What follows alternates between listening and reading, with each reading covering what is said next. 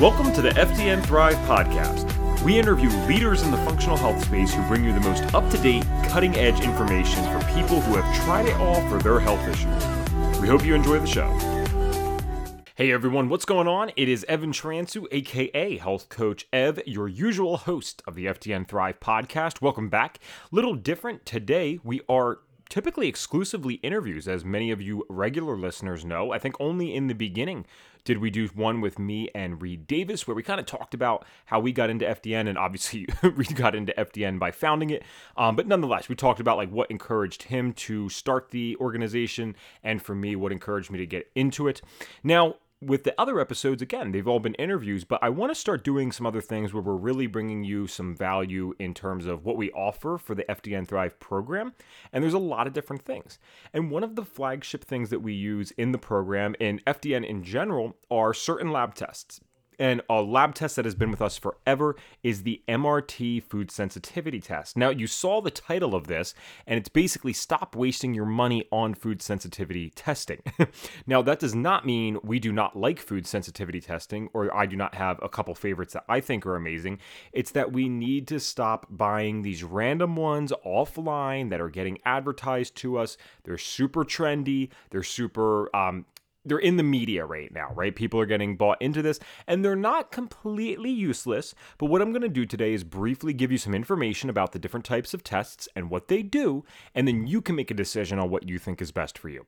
So, let's get started by first talking about what the difference between a food allergy and sensitivity is, because those are different things, as well as a food intolerance even.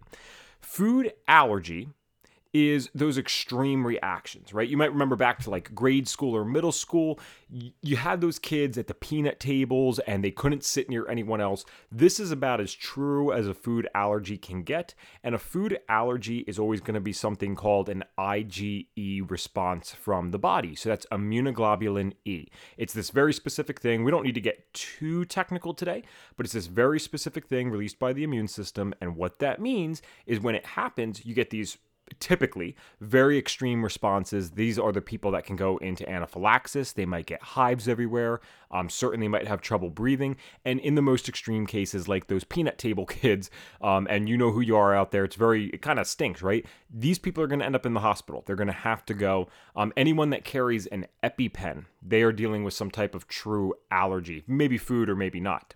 Food sensitivity is a little different.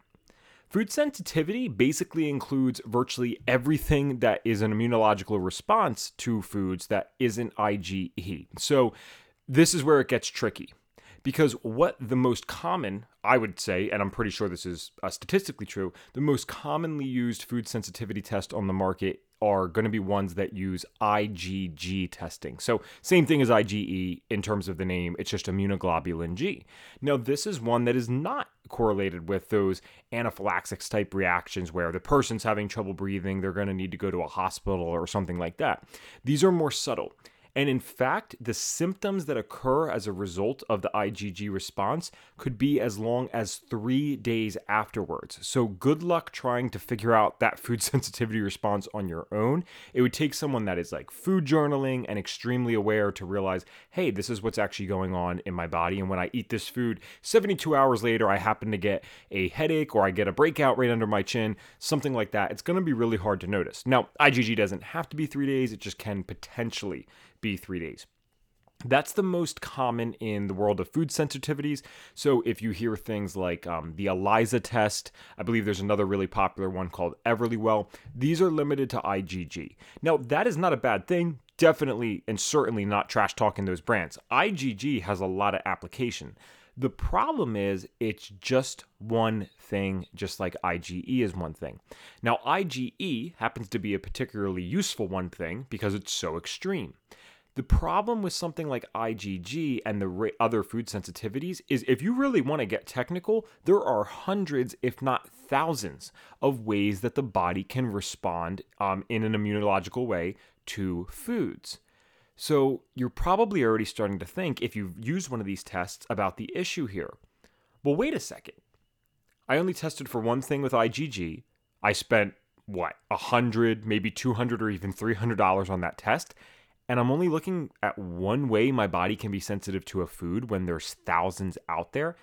And that's the biggest problem, right? So sometimes you get people that get these IgG tests back and they really hit it out of the park. They find that they were sensitive to something that they're eating super often. And yes, that's a big problem in their life and they need to take it out. That's why I don't believe IgG tests are bad. I've heard people having their lives changed because of using those types of tests. But what if there was something better that kind of included all of these things, right?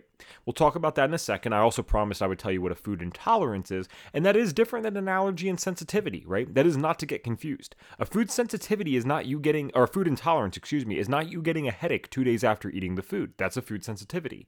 A food intolerance is something that really you can't digest, so that does not necessarily imply that there's an immune response reaction to the food. What it implies is that you were not able to properly break it down. Typically, food intolerances are going to be the things that you feel. They're going to be the things like, wow, my stomach really hurts after that. Or, I got to run to the bathroom because your body wasn't able to process it. So now you kind of know the difference between food allergies, sensitivities, and the intolerances. And again, I was talking about what if there was a way to look at thousands of food sensitivities, non-specifically. You're not looking at like, oh, it's IgG or IgA or any of these other things, but in a non-specific way, just like how we work with FDN, we're always addressing things non-specifically because that's really what includes the most amount of healing opportunities and what really works well. What if there was a test like that? And that's exactly what we use. We use something called the MRT, which is the Mediator Release Test by Oxford Biomedical Laboratories. Now, it's so easy to get on a podcast or get on an Instagram post or whatever and start preaching, oh, listen, we have the better mousetrap, you want to listen here.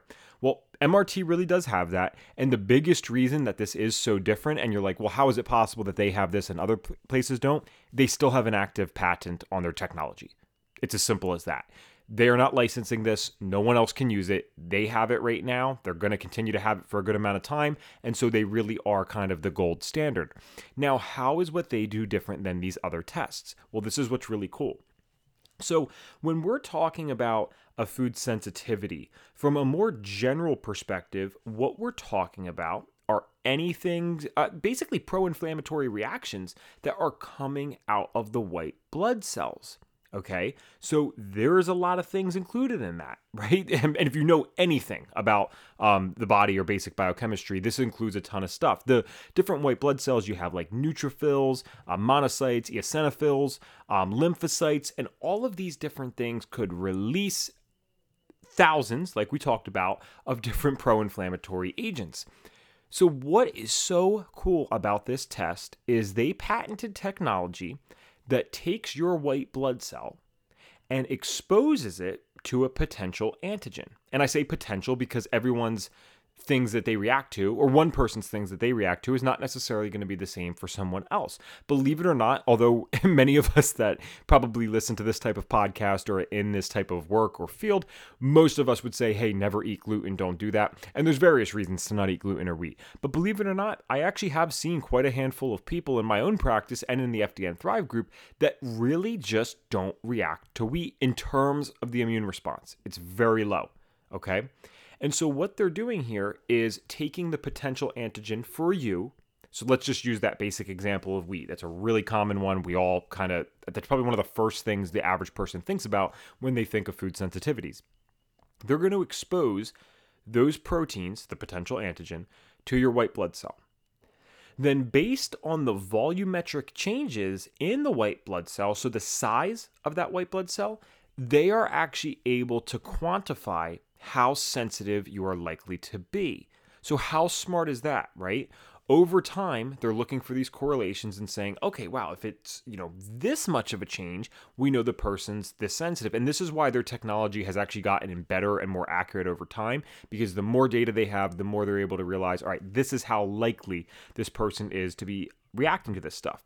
And what's really cool is like, listen, research and science actually matters. And unfortunately, IgG has some, but it doesn't have an abundance of research actually backing it up. It's certainly not consistent research. And with the MRT, with their technology, there's been studies with the University of Miami. And what it has shown is the MRT test alone is able to distinguish between symptomatic and asymptomatic populations. That is huge. What that means is they are able to look at just food sensitivities, and by looking at this, they can tell you, oh, this person's currently symptomatic, or this person's not. That's pretty tough to do with a food sensitivity test, so pretty cool that they can do that. They also were able to use the results of the MRT to correlate with inflammation and symptoms. They were able to see that diets based on the MRT show significant symptom reduction. I've seen that countless times. Coolest story I've ever heard. I'm not going to shout out her name. I assume she'd be okay with this, but it's actually a woman that learned about this stuff before ever going through FDN and then chose to do that herself. And she ran the MRT test. She had anxiety and depression, I think, for over 2 and 3 years. They kind of came on at different times. And within 3 days of implementing the diet recommended from the MRT, symptoms were gone. And I talked to her about 2 or 3 years after that had happened. So that's pretty significant stuff, right? It wasn't just placebo. That doesn't last that long. Really amazing. And probably the most important part about this is that we see consistently that the MRT does have excellent real world replicability, right? We see this working countless times over and over and over again. And that's why we use that test. So you need to decide, what would you rather? Would you rather do one food sensitivity test that tests for one specific thing that might be useful, but hey, it's a couple $100 out of your pocket, or you spend on the MRT, which is also a few $100 and included in the FDN Thrive program, and you get better results with that. Now, why will we not, because this is the most important part probably, why will we not respond to a call saying, hey, well, I just want to run the MRT food sensitivity test? Well, just running this test as a standalone is still doing any chronic health sufferer a disservice. Why? You're looking at one thing. Many times food sensitivities are actually nothing more than our guts being damaged, and we're reacting to those things for a reason. Now, certain stuff like wheat, dairy, hey, we might make an argument that even if you're totally healed, you probably don't want to mess with those things if you have a true food sensitivity. Fair enough. But what you'll find after you run tests like these is, after going through the FDN Thrive program, you might be able to incorporate these foods again. When you do not do that and you only run a food sensitivity test, sure, you might lose some symptoms for a while, and then you become sensitive to new foods. The symptoms eventually come back, and you didn't actually make any healing. So we will never respond, and I mean this in a respectful way, to some call saying, hey, listen, all we want is to run the food sensitivity test. That's doing you a disservice. What is a good service is including that in a larger program where we utilize several proven tests and a long program, 90 days. We're working with you, right? So it's not that long in the grand scheme of things, but it's long enough to actually get results. This isn't the 20-minute quick go into your doctor revolving door, 20 minutes if you're lucky, right? You'll probably wait in the waiting room longer than you'll talk to the doctor. That's just the unfortunate truth. It's not that kind of revolving door thing. This is 90 days to set you on a better track for life. If you're interested in this type of testing and the other testing that we offer, well, you can get more information. What you want to do is go to www.FDNthrive.com. You click the Get Started Here button, and we can get on a call with you completely free and talk to you about the program, see what's going on with you, and see if this is the right program for you. Because one of the things that we do, which I really enjoy and I think is amazing, is if we hear what you're saying and this isn't the right program for you, we're not going to take you on as a client. And number two, we're not going to leave you hanging. We're going to refer you to the right person, because what's so great about Reed Davis and the connections that he's made through decades of being in this industry is he's a well-respected guy. He knows everyone and anyone, and we can get you to that right type of individual. So www.FDNthrive.com to learn more about this. If you have any questions on this, you can always feel free to message us. The easiest way to do this would be to go to our Anchor. So Anchor is a podcast platform. It's anchor.fm, then just /FDN Thrive, and you can actually send us audio messages there. So if you have any other questions that you'd like us to answer on here, or to kind of do a solo podcast on, especially with food sensitivity testing, but really anything in general, we're happy to do that. Send us in, and if you give us permission, it'd be totally cool. We'd love to air your voice and put the questions live on the podcast. Totally up to you. When you send that message, just specify that you're okay with your voice being used, and if you don't specify that, we won't use it, and we'll still answer the questions. So if you guys like this type of podcast, please let us know in the reviews on Apple. I would love to be doing more stuff like this, and we think this has a lot of use in addition to the interviews. This would certainly not replace those. It'd be something that happens in addition. Thanks so much for listening to another episode of the FDN Thrive podcast. As always, I'm your host, Evan Transue, aka Health Coach Ev, and I'm looking forward to talking to you guys next time with another interview. Take care. Thanks for tuning in to the FDN Thrive podcast.